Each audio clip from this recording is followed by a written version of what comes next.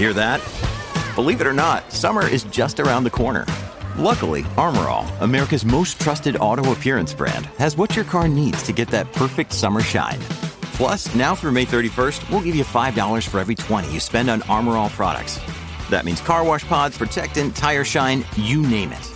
Find out how to get your $5 rebate at armorall.com. Armor All, less work, more clean. Terms apply. If you're thinking, I should go for a run today, but it looks like it could rain, Sierra says save on epic rain jackets. If you're also thinking, but I can't go out in these beat-up old running shoes, Sierra says save on top brand running shoes. And if you're still thinking, but I'm also busy performing brain surgery, well, then we say, you really should have led with that. Sierra, let's get moving to your local store, like now. Go! Another day is here, and you're ready for it. What to wear? Check. Breakfast, lunch, and dinner? Check. Planning for what's next and how to save for it? That's where Bank of America can help. For your financial to-dos, Bank of America has experts ready to help get you closer to your goals. Get started at one of our local financial centers or 24/7 in our mobile banking app. Find a location near you at bankofamerica.com/talktous. What would you like the power to do? Mobile banking requires downloading the app and is only available for select devices. Message and data rates may apply. Bank of America N.A., member FDIC. When you need mealtime inspiration, it's worth shopping Kroger, where you'll find over 30,000 mouth-watering choices that excite your inner foodie. And no matter what tasty choice you make, you'll enjoy our everyday low prices, plus extra ways to save, like digital coupons worth over $600 each week. You can also save up to $1 off per gallon at the pump with fuel points. More savings and more inspiring flavors make shopping Kroger worth it every time. Kroger, fresh for everyone. Fuel restrictions apply. Welcome to the Bike Radar podcast, brought to you by the team behind BikeRadar.com, Cycling Plus and MBUK magazines. If you enjoy this episode, please subscribe. And if you can do so, leave us a rating on your podcast provider of choice. It really helps us reach other cyclists like you.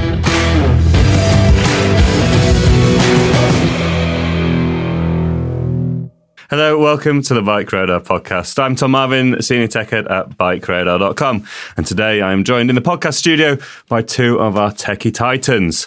First up, we've got Luke Marshall. He's representing the mountain bikers today. How are you getting on, Luke? I'm very well, thanks, Tom. How about yourself? I am A-OK, thank you, yeah. And we've got Ash Quinlan, who is our curly barred friend for the day. How's it going, Ash? Very well, thanks. Yeah, not too bad at all. Excellent. What have you been up to at the moment, Ashley?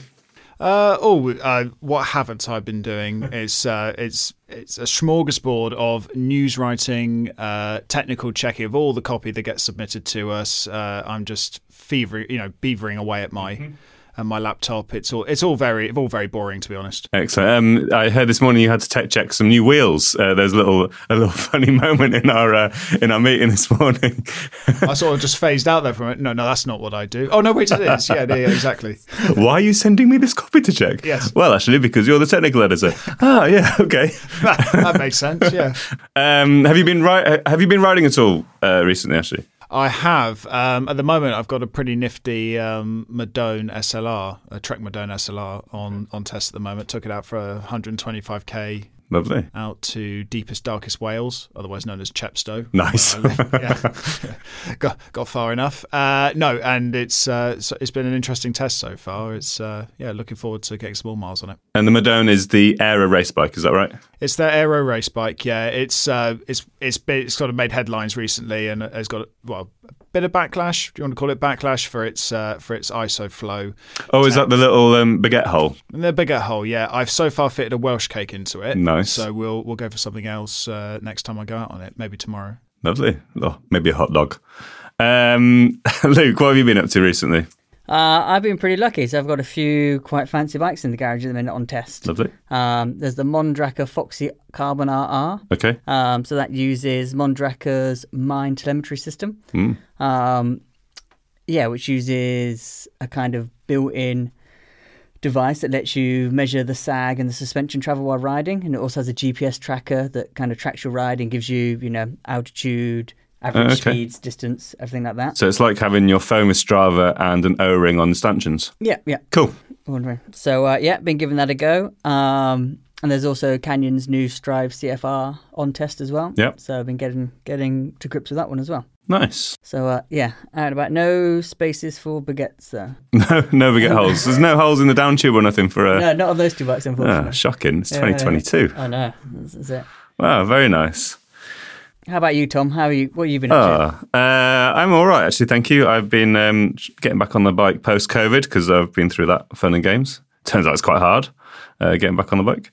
But I've been, I rode my long-term downcountry bike for the first time in quite a long time, actually, yesterday, and scared myself a little bit because I've been riding long, slack, sticky-tired enduro bikes for the past couple of months. And a shorter, steeper, non-sticky-tired downcountry bike was terrifying. Going to influence our discussion for today, Tom? It hasn't influenced it. Are you sure? That particular yesterday's ride hasn't influenced today's discussion, but the previous rides maybe they've contributed towards my contributions.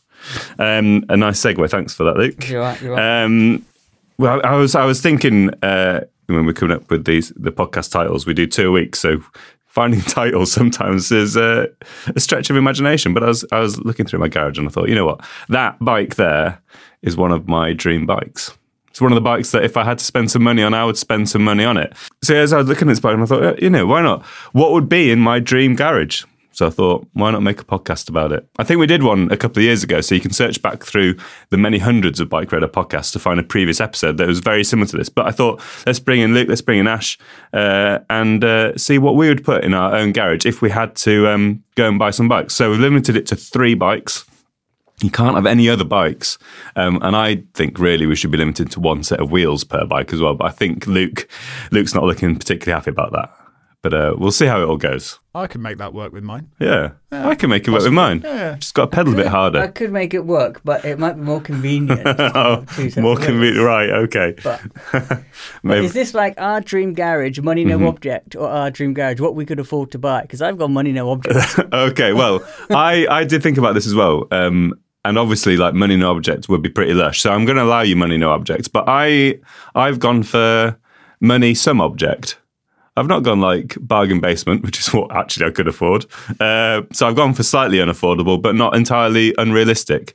Yeah. A couple of them are unrealistic. A couple of yours are unrealistic. Ash, have you gone full gas or are you a bit more restrained? I'm a little bit more restrained. Good. I always think that if you ever run the sort of mind experiment, what if I won the lottery? Mm-hmm. Along the way after that, most people say, well, I'd give a little bit of money to my parents and a little bit to my family or whatever. And you go through this, you're splitting it out between people. You're very altruistic for a bit. Yeah, to share the wealth a little bit. And so, it's never, I'm just going to keep all the money to myself. At least I don't think it is. It never is to me. So there's a couple of sensible suggestions in here, but okay.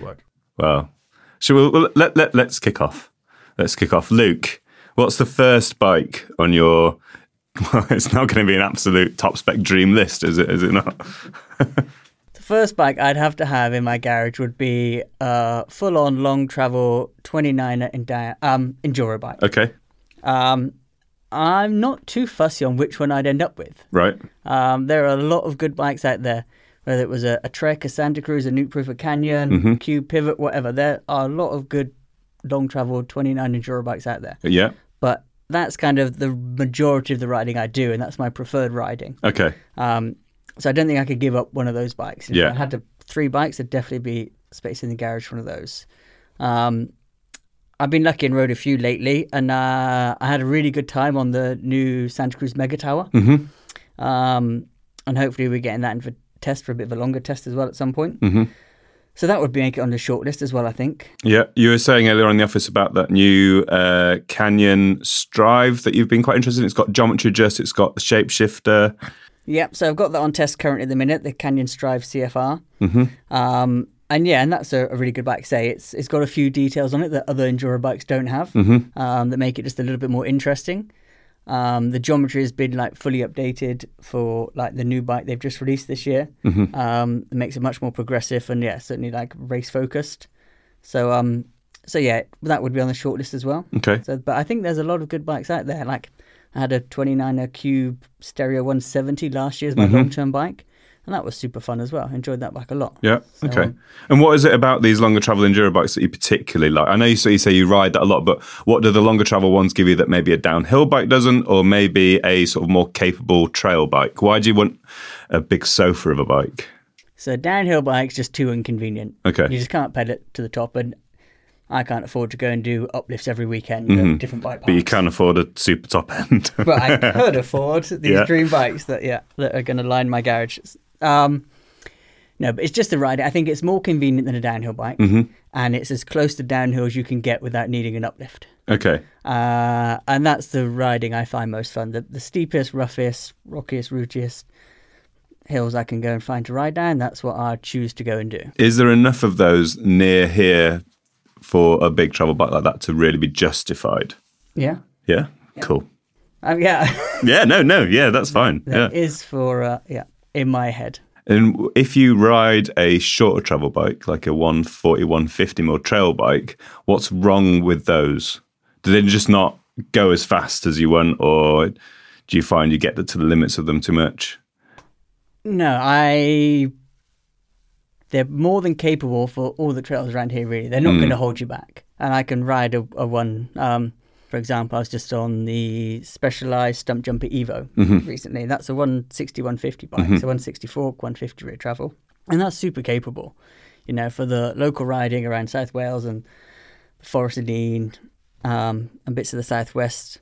It will do the job. It will do it well. But it doesn't, it misses that little bit of comfort and that little bit of kind of get out of trouble. Yeah. And I'm just persuaded by the long travel bikes. Okay. They're just Fair enough. I think you say there isn't a particular model that you want. I'm going to come back to you at the end because I want you to give a specific bike. Yeah. Because them's the rules that I've just made up. Ash, let's talk about your first bike on in your dream garage. Okay, so the first bike in my dream garage is the Cannondale Super 6 Evo High Mod Disc, circa 2018. Ooh. So we're talking about the original, the OG. The OG. We're talking about, with non-aero profiled tubes. It's not too much anyway.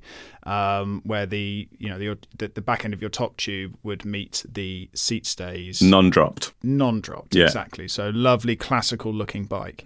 And Cannondale over, say, 2017 and 2018 launched some black ink builds around these. The rim brake came first, disc brake came after, I believe. And to be honest, I'd take either of them at this point because you can't buy them anymore anyway.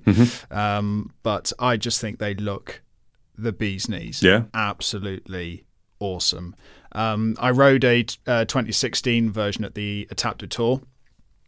And for a single day's ride, it's still the best ride for me personally, because I fit on that bike so well with the geometry and how it behaves and the kind of riding I love to do, which is climbing mountains. Doing a little bit of descending, but a bit of flat work as well. It was and it wasn't even that highly spec'd at the time compared to what I could have had. It was just a fantastic ride. It was absolutely sublime. Nice. Okay, and talk us through this particular bike that you want then. So it's not particularly aero necessarily, not drop stays, but it is disc. Is it Di2? Is it ETAP? What we're talking spec-wise? What sort of thing are you after? For me, I mean, I'm loath to say it. I would have, because it's money no object, I would say Dura Ace Di2. Although having said that, Ultegra Di2 would do just fine. It performs almost precisely the same in this day and age, especially with the latest group set on. But even if you're looking back at 2018, you're still looking at more or less the same kind of performance. So I wouldn't necessarily be worried too much about it either way. Okay.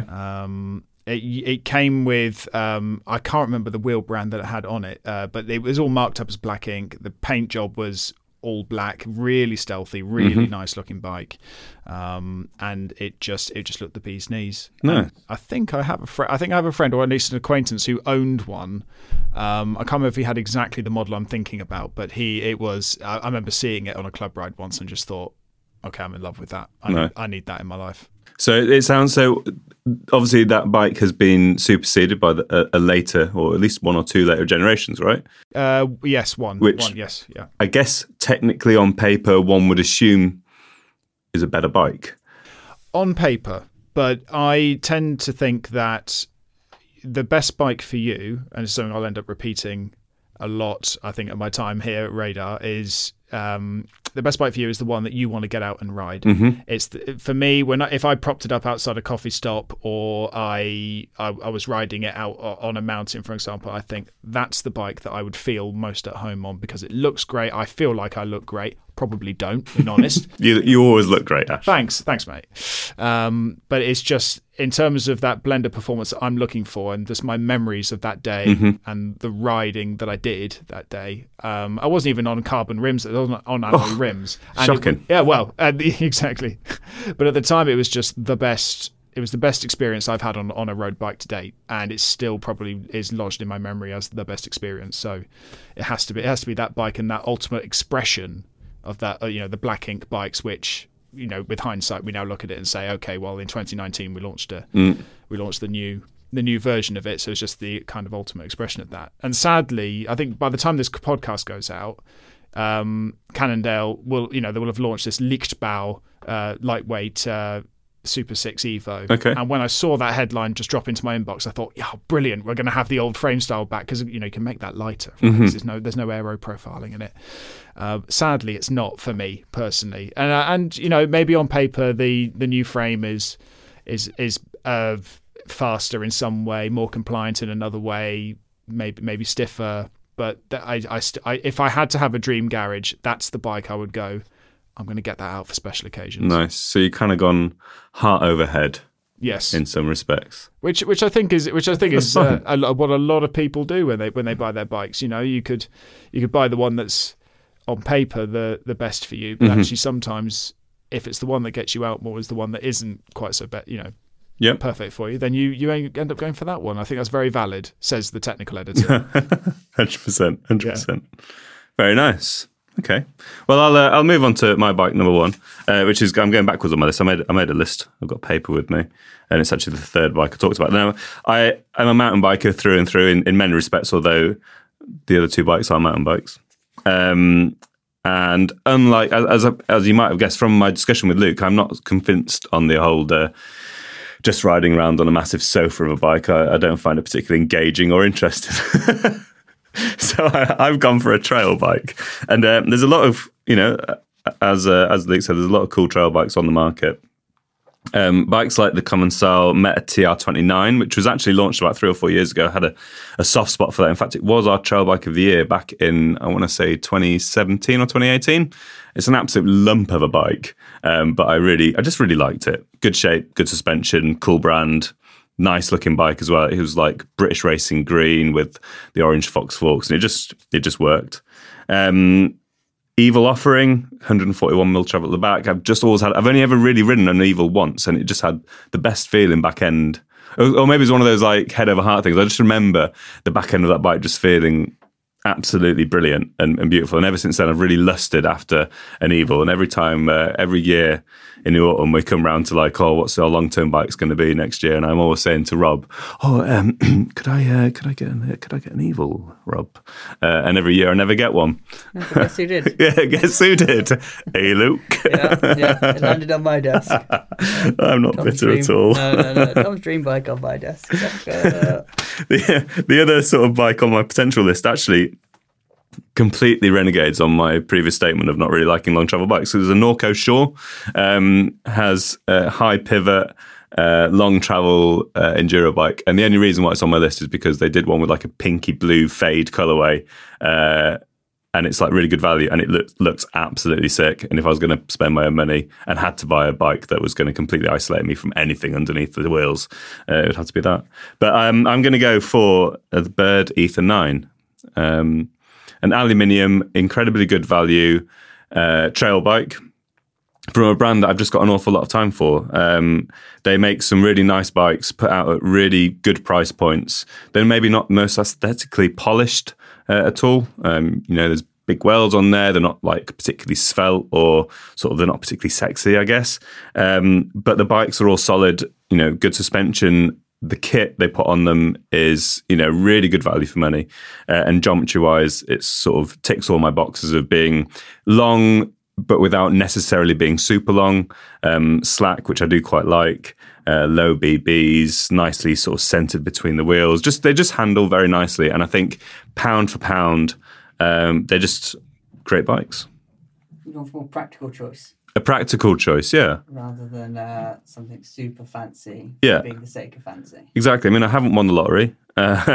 Also, no, I don't buy into the whole you've got to really, be preen and be really careful over your real fancy bikes. Like if a bike gets scratched and gets dropped and all that sort of thing, that's life. But I like the sort of the ease at which you can live with a brushed finish frame with no paint, just a few stickers. And you can just sort of see everything there and it working. And you're like, that's what it is. No fancy bullshit going on. It's just a solid aluminium, good trail bike with good spec, run by good people.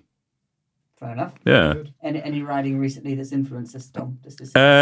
Only through chance. Like I did spend 3 weeks in the Alps this summer riding an Ether 9. And I mean, there were times when it wasn't like the dream bike, but you wanted something a bit longer and plusher, didn't you? No, I wanted something. A bit more comfy in those long alpine descents. Not in the slightest. Your hands are getting beaten up, and your teeth were rattling out. Compared to the bike that I might have said a few months ago, the Marinelle Roy Steel Hardtail, the Ether 9 was luxurious in comparison. But no, there is something. But I tell you what, the Ether 9 it does have the suspension has that really cliched horrible thing of being really supple and then it's super supportive and it ramps up beautifully at the end, and it does all of those things really well, but it also climbs incredibly well. The one thing I don't like about the Ether 9 is just how well it climbs, because you have no excuse to get off and push, because it will be you who's given up before the bike has, and it's frustrating at times. No one else knows that though. It's just that is true. That. You that can is just true. Make it look difficult. Yeah, I'm very good at making it look difficult. Yeah. So there we go. That'd be my choice. A Bird Ether 9 with a Shimano group set. Oh no, SRAM Access group set, GX Access, because it'd be good value. RockShox suspension, nice wheels, and Maxxis tires. There you go. Yeah. All right. Can you personalize Can you? Yeah. So with Bird, there's so many options for. They have drivetrain options from Shimano and from SRAM. They have various wheel options. They have their own sort of branded Bird wheels. They would do Hope wheels. Will do all sorts. Loads of race face finishing kit, Bird finishing kit. They'll do RockShox, Fox. I think they're going to start offering EXT and Formula and all sorts an absolute myriad options, and really good value. So there we go. Yeah, fair. Wise choice, Tom. Wise choice. Thanks. Let's hear about your second choice, Luke. Okay, so my second choice, I'm going to first apologise for the pronunciation of this bike, because I might not get it right, but Ash, perhaps you can help me with this one. I'll go for the Cervelo Aspero 5.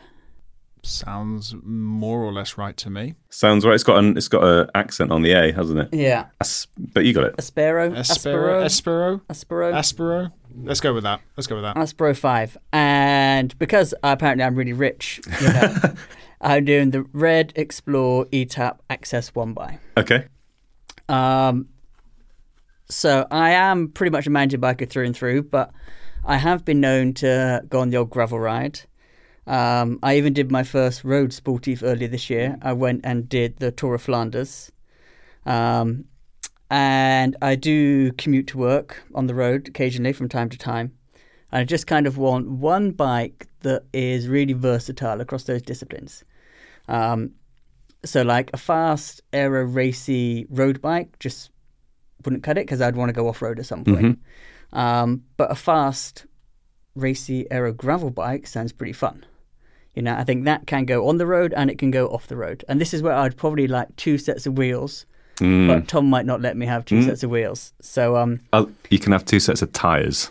No, I'm not going to change tyres. I'm just going to put 1 set of tyres on and leave it. I've got a gravel bike at the minute, and I do just have 1 set of wheels on there. And I thought, I just need to buy another set of wheels, make life easier, because the joys of changing tubeless tyres. Oh yeah, You're a big fan. Well Check out Tom's Instagram. So, but if that was the case, 1 set of wheels, I'd put some fast gravel tyres on there. I even looked these up. What do we go for? Some, is it Maxxis Receptor? I heard they were pretty good fast gravel tyre. Cool. And I think that bike would hopefully then cover me, again, from my commutes to work on the road, the odd road sportif, a bit of off-road gravel riding, some bridleway bashing. And I think it just looks a cool bike. One thing I've noticed on that is you've gone from your mountain bike, which has literally all the travel, to a gravel bike with, am I right in thinking it's got no suspension whatsoever? Yeah, no suspension. Right. Nothing on it. Yeah. No, you're happy to rattle everywhere. Yeah. On a gravel bike, I'll rattle around. It's fine. What with tyres? 40 probably. 40s. Okay. Yeah. Yeah. I would run inserts as well. I've got a gravel bike and it has inserts. Like every bike I'm on has inserts. I don't see the downsides of not running them. Like you get on a gravel bike and you come across some quite rocky, rough downhills and you want to go fast, but it's just the bike holds you back and the tyres the most. So just throw the inserts in there, and then you can just bash down them a little bit more gnarly. Yeah. But that bike, I think, looks super cool. Would you chuck a dropper post on it? No, probably not. Yeah, nice. I think if I was to put an upgraded seat post, I might try one of the Canyon Flex posts. I can't remember. The Ergon, the Canyon VCLS 2.0 that's now sent in by Ergon. They're the exact same ones because I think they're brothers. The guy who started Canyon and the guy who started Ergon. Anyway, there you go. That's good knowledge. Thanks. Yeah, I know we've got a review of one of those coming up. So I've been running one on my gravel bike for a little while. Yeah, if I'm going to go ride downhill, I'll probably just go on my enduro bike. Nice. Yeah. So this would be used to cover distance, and I don't think I'd need to drop a post on that. Yeah. I just keep it simple. But yeah, one of those comfortable seat posts sounds like a good compromise. Yeah. So yeah, that would hopefully cover a lot of boxes or tick a lot of boxes when I'm not on my mountain bike. Nice. Sounds good. And do you know how much it costs? This one is £10,200. Cheap. Yeah, pocket change. Value. Yeah. And just go around Tom's sofa and just hunt down the back of it for some coins. Well, I've not spent that much money on mine, so there's plenty left. Ashley, are you spending 5 figures on your next bike? No, I'm not, actually. What a shame. No, I'm not. I might do for my third bike. You Okay. never know. But no, my second bike is a Fairlight Strail 3. Oh, you've gone for the Jack Luke school of bikes. Well, I own one. Okay. So and I bought one before I joined these fair. Wow. This fair ship that we call Bike Radar. So I have always had a small affinity to the classical looks of like a steel bike and steel frame. I was fortunate enough, in years ago to review a few steel bikes, and I just loved them. I loved the feel of them. This whole steel is real thing really felt real to me.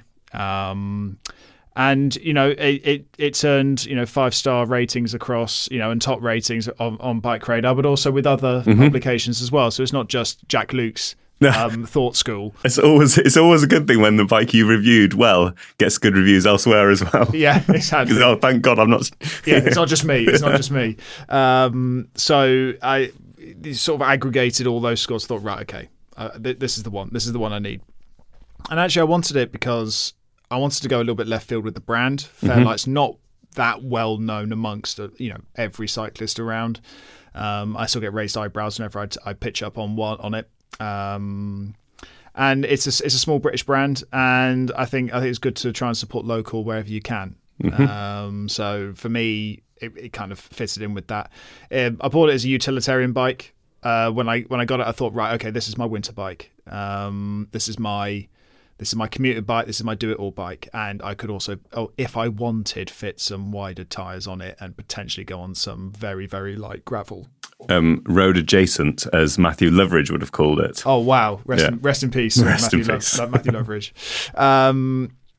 Road adjacent. However you want to describe it, but it's actually turned out to be an absolutely fantastic all-rounder and better than I could have imagined it being. It's so versatile. You could run it as your heavyweight commuter with your pannier racks and your mud guards on, or you could spec it with a Di2 group set and some carbon rims and use it. Whether you'd use it as a race bike or not is another thing. It's too beautiful for that. You wouldn't want to risk it for a crash, but that you could use it for your competitive sportive ride, or and it's quick, it's fast, and I even like the fact that it's got external cable routing. It makes me nostalgic, and I like it, and it's pretty. The paint job is nice, and I've got mine spec'd with 105 at the moment. You know, group set of the people and all everyman's choice. Everyman's choice, exactly. And some Hunt alloy wheels, all season alloy wheels. So nice and wide, running 28mm Conti all season tyres at the moment. So pretty standard setup, not tubeless, just running tubes. But I mean, I could easily upgrade it to, you know, the new 105 Di2, for example, whenever I can get my hands on a set. And 2026. Yeah, maybe something around that. Yeah. But the bike will age well. Yes. You know, because it's already pre-aged. So, you know, I mean, I could upgrade it to that. I could quite happily put some carbon rims on it, and I know it would do them justice. In my head, I kind of want it to be a little bit sort of left field and fit mudguards on it, but put the carbon rims on it as well. So it's like a winter bike, but I'm flying around the place, you know, with my pants on fire. Yeah.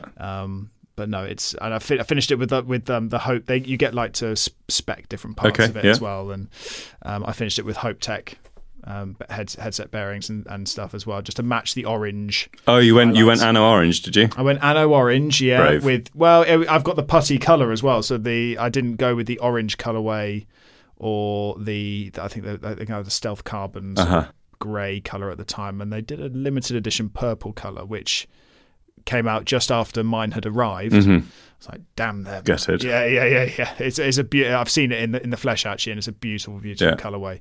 But no, I like my putty colour. I'm not one to have too flashy colours on my bike. So a little bit of orange with the orange highlights. It works a treat. I love it. Absolutely love it. I think I'll aspire to do a pod plug for this podcast, which means I'll put an article on Bike Radar. Oh, yeah. And so we'll get that's internal comms to speak for an article. So I'll ask you for a photo of it. Okay. There we go. Then we can all see what it looks like. Absolutely. It's often in the garage down here. I ride it in, so it's often here. You can go and have a look at it. And see I mean, maybe more for the listeners. Maybe that as well. Sorry, listeners. All right, fair enough. Right, well... And you, come on. Well, yeah, so my... I'm going to go for a gravel bike because I've got a mountain bike now, so that's all good. Now, regular listeners to the podcast will be expecting me to say that I want a Lauf True Grit, and you'd be wrong. I don't want a Lauf True Grit anymore. It's been done. I've talked about it too much. So I'm going to get a Lauf Seigler instead. Oh, good. For the sake of variety. Yeah, exactly that. Yeah. Because I test mostly mountain bikes. I've ridden a few gravel bikes in my time, but I stand by the fact that I think the Seigler is now the best gravel bike on the market, which is quite a big claim, I know. But coming back to that comment a few minutes ago of other people sort of validating your foundings, I've read a few other reviews from other places, in Europe and North America, and everyone who's tested it seems to come back incredibly positive about it, and I genuinely think it's absolutely great. Have you ridden this bike before? The Seigler, yes. I've got one in my garage right now, and I'm testing it for Bike Radar. So there's a first ride on bikeradar.com. There will be a full review. There might even be a video one day. And I'm gonna drop the mic. I might even buy it. Wow. There we are. I'm 9 years in to this job, and I've never bought a bike. Don't own any bikes. Might buy it. If Lauf are listening, I'm obviously not going to buy it, but I'll just borrow it for a bit longer. But I actually genuinely, when they ask for it back, which they will do at some point soon, I might ask them to buy it. I feel like I've misunderstood the title of this podcast. Is when you said like Dream Garage, I just went out and thought, what the coolest bikes I don't have and could never have. And you guys, you can ask to test them. I could do, but there we go. Well, mine was by luck. But you've got the ones you've already got your dream garage. It sounds like at home. And Tom's filling up with his test bikes. I'm filling up mine with the ones I've got in the garage at the moment because I was looking at the garage and thinking this is like almost a dream garage. My final bike isn't. I'll talk about the Seigler though. It's a gravel race bike. I don't like big sit up and beg, slow, ponderous, boring gravel bikes. Not into that. But I do like racy bikes. When I ride a road bike, I always want to ride like an aero race bike. So it makes sense that my gravel bike is a racy one. The Seigler updated from the True Grit with more tyre clearance, slightly more compliance at the back, slightly updated 30mm leaf sprung suspension fork. And yeah, so I'm running it at the moment with 50C Maxxis Ramblers, which roll pretty fast, although it could go a bit faster, I think, on tyres, but loads of compliance in there. And the grit fork at the front, 30 mil of friction-free travel. It's not perfect, it has its issues, but for sort of what it's designed to do and what I like doing on the bike, it works very well.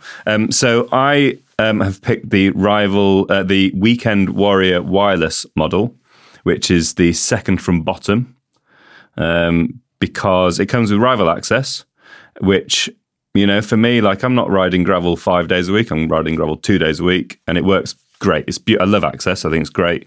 And the rival stuff for me works perfectly well. And when it runs out, I'm going to be swapping it for a XX1 or XO1 or GX Access rear mech and a 10 to 52 cassette to get an even wider range of gears. So the rival will do for now with its 10 to 44 tooth cassette. And it comes with E13 alloy XCX hoops, which I would replace pretty much straight away because I'm not a massive fan of those wheels. I just put something else on. And a single-sided power meter. I don't need a dual-sided power meter because I don't really care. So it comes with a single-sided, whatever. So that's fine. That's what I buy. And it comes in at £3,890 or $4,380 for our many American listeners. It's great. Final round. Filling up your garage well, Tom. Thanks. All right, so yeah, I've got another cheap bike next. How many figures is this one? Well, this, like... You made me feel bad, so I've downgraded. Oh, so no, this one's don't feel you have to. This is just £8,500. Oh. £8,500. Great. I don't know what the American price is. Sorry, American listeners. That's all right. So yeah, I've gone for the Trek Fuel EXE 9.8 XT. So Trek's new lightweight gravel bike. What? Bloody gravel bike. Trek's new lightweight e-bike. Yeah. And I've never ridden this bike. No. Again, I just thought, what bikes would be super cool? And this one I think is super cool. But there comes a bit of a caveat with it because I would turn it into more of a sofa. I was going to say, it's not got much travel, has it? So it's got plenty of travel. It's got 150 front and 140 rear. But I was looking through the geometry and it's pretty low. And the seat tube angle is plenty steep enough. So you could easily up the fork travel to 160. Okay, yeah. And like the shock stroke is 60 mil. So you could easily take out the reducing spacer either by 2.5 mil or 5 mil and increase the rear travel as well. So potentially you could have like a 160, 150 bike out of it. Yeah. Which just, you know, would suit me better. Yeah. I don't think it'd be too hard a change to do. And I don't think you'd ruin any of the geometry or the handling or how the bike behaves. I say I haven't rode this bike, but I have been on Specialized Turbo Levo SL, so the lightweight Turbo Levo, and that was really good fun. I think it's silly if people say, they don't like e-bikes. Like going uphill on an e-bike's hilarious. Like it's really good fun, and if you're short on time or it's horrible weather, you just want a quick lap, like e-bikes can be a great tool. And so yeah, I definitely think there'd be an e-bike in the garage these days. Okay. But I don't love descending on a full fat e-bike. This is my question. Yeah. Right. So I have tested a few e-bikes, and yeah, they're good fun, but like the benefit of them going up doesn't outweigh yet the enjoyment you get from going down compared to my normal enduro bike. So your normal enduro bike is much better at descending than an e-bike and only a bit worse than an e-bike going uphill. So the compromise of the descending on the e-bike is not worth it. Yeah, at the minute, if you said, look, you have a full fat e-bike or an enduro bike, I'd take the enduro bike. Yeah. But if you can like blend the two together and you get a lightweight e-bike, then that sounds a pretty good deal to me. So say at the Specialized I rode was super fun, really capable, and I think, you know, one of those bikes in the garage would be great for those days where you're a bit tired, can't be bothered, just got short on time but want to smash some laps out. Definitely a lightweight e-bike where you still get that kind of a gentle push on the back. Yeah. Help you up the hills. Yeah. So yeah, it can help you winch up the hills, but then you're not struggling to slow down. You're not overshooting corners. You're not worried because I don't ride them enough that I feel as confident on that bike as I do my enduro bike. That's where the lightweight one, you can just get on and ride it comfortably and ride it confidently. Yeah. So that would fill up. That'd be it. That would my garage. So yeah, this is the XT build. There are more expensive ones. Why did you not go for those? Were you feeling guilty? I felt guilty. And I don't need any more performance. £30,000 garage. Exactly. An XT. Who needs more than XT? Well, quite. Exactly. Yeah. That's the workhorse. So that would round out my 3 bikes. Sounds like a great garage. I didn't. Yeah. You need to. We'll come back to you for the Enduro bike. Yeah. Ash, does your third bike have a motor? No, it does not. Wow. It does not. And actually, I'm sort of reverting to type here because it's very similar to my first bike. Okay. It's not the same. That'd be weird if it was, wouldn't it? Two of the same bike. Two of the same bike. Well, they're great. For me, like I have out of the 2 bikes I've had so far, neither of them would be the ultimate expression of speed to me. I'm a roadie at heart. Do a little bit of gravel, a little bit of dabble in other things, but I love my riding road bikes in the mountains, climbing, descending, all that stuff as I mentioned earlier. And I'm 6'2", I weigh more than 80 kilos, so I'm not a natural born climber. I'm not going to fly up climbs, but I think I'm fit and I think I'm healthy and I like to give it a good go. So I guess the question for me is, if I were to ride the Étape du Tour tomorrow or any one of a number of sportives out there, what would I want to put myself on? And I've never ridden one before, but just by sort of sensing it and looking at the geometry charts and looking at how I like the look of the bike and so on, I'd probably go for a BMC Team Machine SLR01. Very nice. Now, I for the last 6 years, I've owned my 6 or 7 years. I've got a Canyon Ultimate with. It's old now. It's got rim brakes, and I still love it. Even and it's even though it's barely rideable now. Well, I upgraded it to Dual Race mechanical. Well, it is a real fossil now. But it's I think the BMC would, looking at the geometry chart, would have a geometry that's almost perfect for me. It's aggressive without being that aggressive. It's not going to give me backache at the end of the day, and I won't have to run a lot of stack on it at all. If I could also possibly have it close to slammed. I reckon Agile Desert riders, when they ride in the pro team and they got their white frames, and there's a spec-tac with Campagnolo kit, which love it or hate it, I suppose, but they look great when they ride those bikes, and the frames themselves, the white frames with the red tops, look absolutely, top tubes look absolutely brilliant. And I once upon a time tested a Road Machine endurance bike, and I remember thinking at the time, well, I loved it first of all, but I remember thinking at the time, what if I could have this level of performance and this level of polish, as an expression of an all-round performance road bike? What if I could have this, but in a geometry that just suits me a little bit better, that makes the front end a little bit more direct and lets me get a little bit more aero? And the Team Machine would be the answer, and it still would be today. There are lots of very similar bikes out there at the moment, and I won't get into naming them all, but you're talking about your Canyon Ultimates and your Trek Mondas, for example, and they're all very similar with little aero tweaks on there. But for me, the BMC still looks like the most handsome of the lot. Yeah. And maybe I should base this on bikes that I've ridden before, but this is the one I find myself coveting. Yeah. I mean, maybe the Swiss nature of the brand as well, and plays to my sense of detail and as well. But I'd want it dressed in Ultegra, Dura-Ace Di2, but I wouldn't mind if it came with Ultegra, because I don't think it'd make that much difference to me at all. It probably wouldn't make much difference if I had 105 Di2, to be honest, I'd probably opt for 50mm DC Swiss ARCs, the 1100 die cuts with I think it's the 180 ratchet hub, off the top of my head now, just for that aero punch. Although I wouldn't be upset if someone put me on DT Swiss ERCs, with the extra widths and a little bit shallower, so a little bit easier to handle, but lots more sort of compliance, through the tyre. I could run like 32s on that, and just it would be like a sofa. Yeah, it would. It really would. A road bike for Luke. Yeah, but we mentioned it earlier. Like, I wouldn't want to overspec the bike.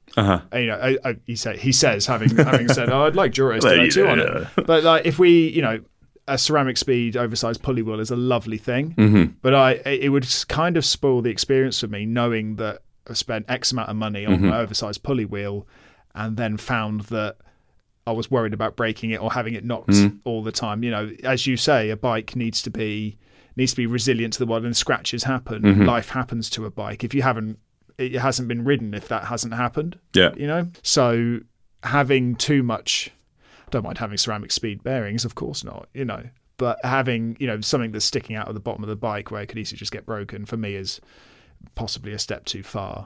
Plus I'd never feel that difference anyway. You know, I'm nowhere near good enough. I never will be good enough to feel that difference. Don't put yourself down now. Well, I'll try not to. Yeah. But that would be my third bike, something that the ultimate expression of what would allow me to get the most out of myself. And that's the bike that I would like to ride, rather than necessarily a bike that's optimized for aero and may technically be 30 seconds faster. Sure. But if it means I'm nursing a bad back at the end of the day, then that's not worth it to me at all. You know, I want to love the ride as well as go quick. So Nice. that's me. Okay. And go on, finish us off. My final bike is the Moustache Lundy 20. Great name. Yep. Well, I wasn't expecting that. You weren't, were you? No. You weren't. It's an e-bike, but it's a little, it's a cargo bike, because I live in a city. I don't like pedalling around my city. I live in Bristol. It's got hills. If I'm going to go to, you know, from St George to Clifton, if you know Bristol, you know there's a hill in the middle. I've got no interest in pedalling uphill with my shopping.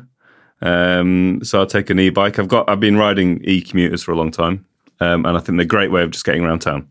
I've got a mountain bike and I've got a gravel bike. Don't need another sort of like fun bike. I need a bike for getting around. The Moustache Lundy 20, I got an email about it like a year and a half ago. It popped into my inbox, and just it sort of sprang out of me because the press pack and the website they've developed for it is like just really fun. It's a little 20-inch cargo bike, long tail, but because it's got small wheels, its entire length is 185 centimeters, I think. So it's not actually a big bike. It's just because it's got small wheels.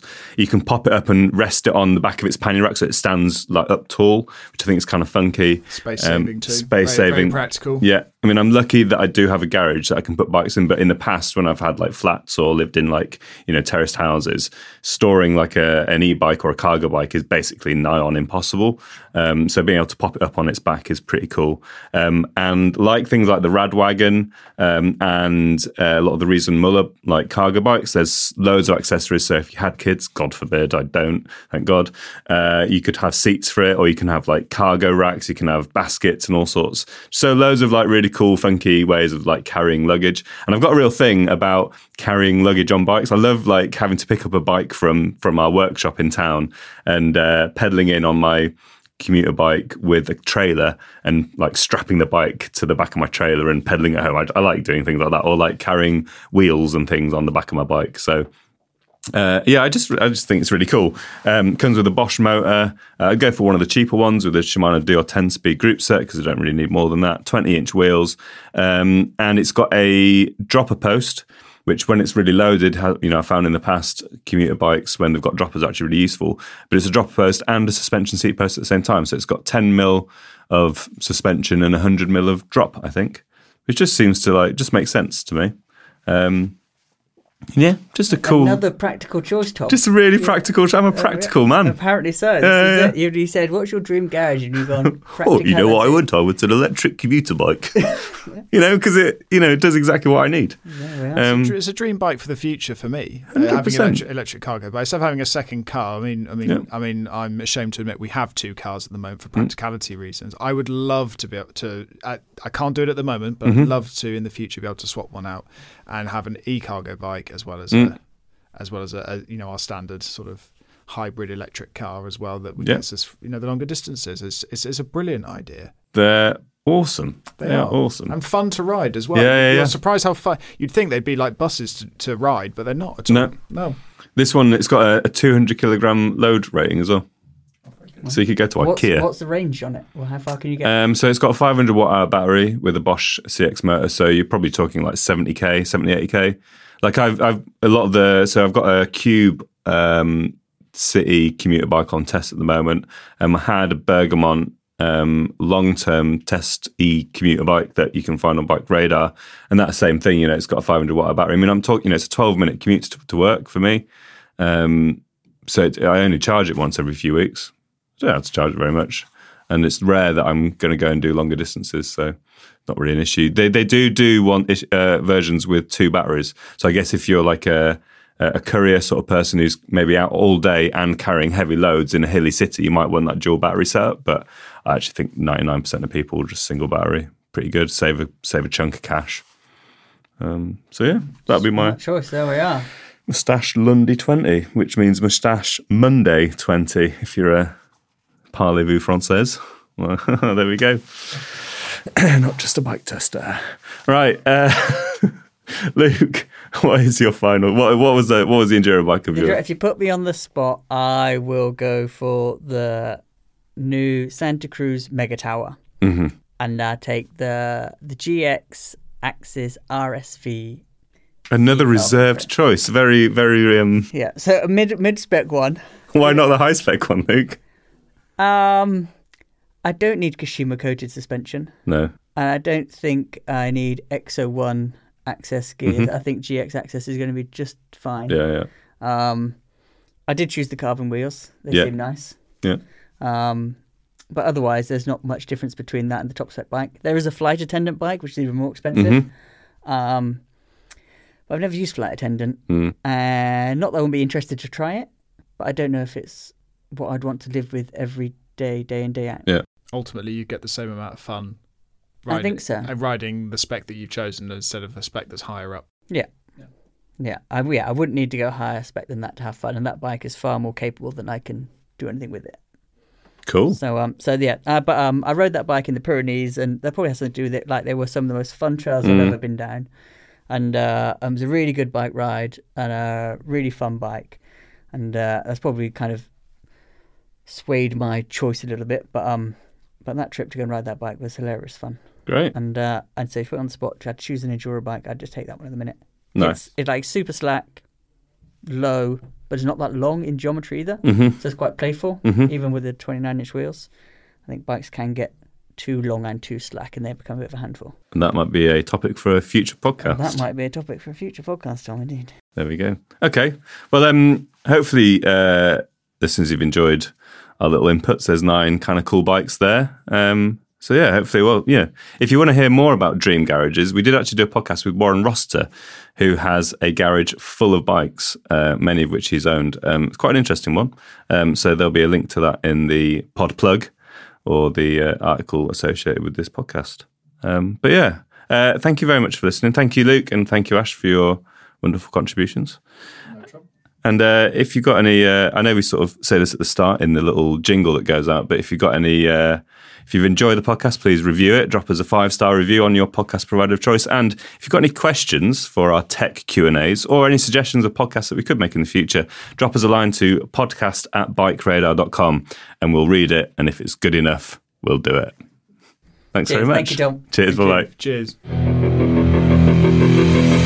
Thanks for listening to the Bike Radar podcast. If you've not done so already, please subscribe and share with your friends, or leave us a rating if you've enjoyed this episode.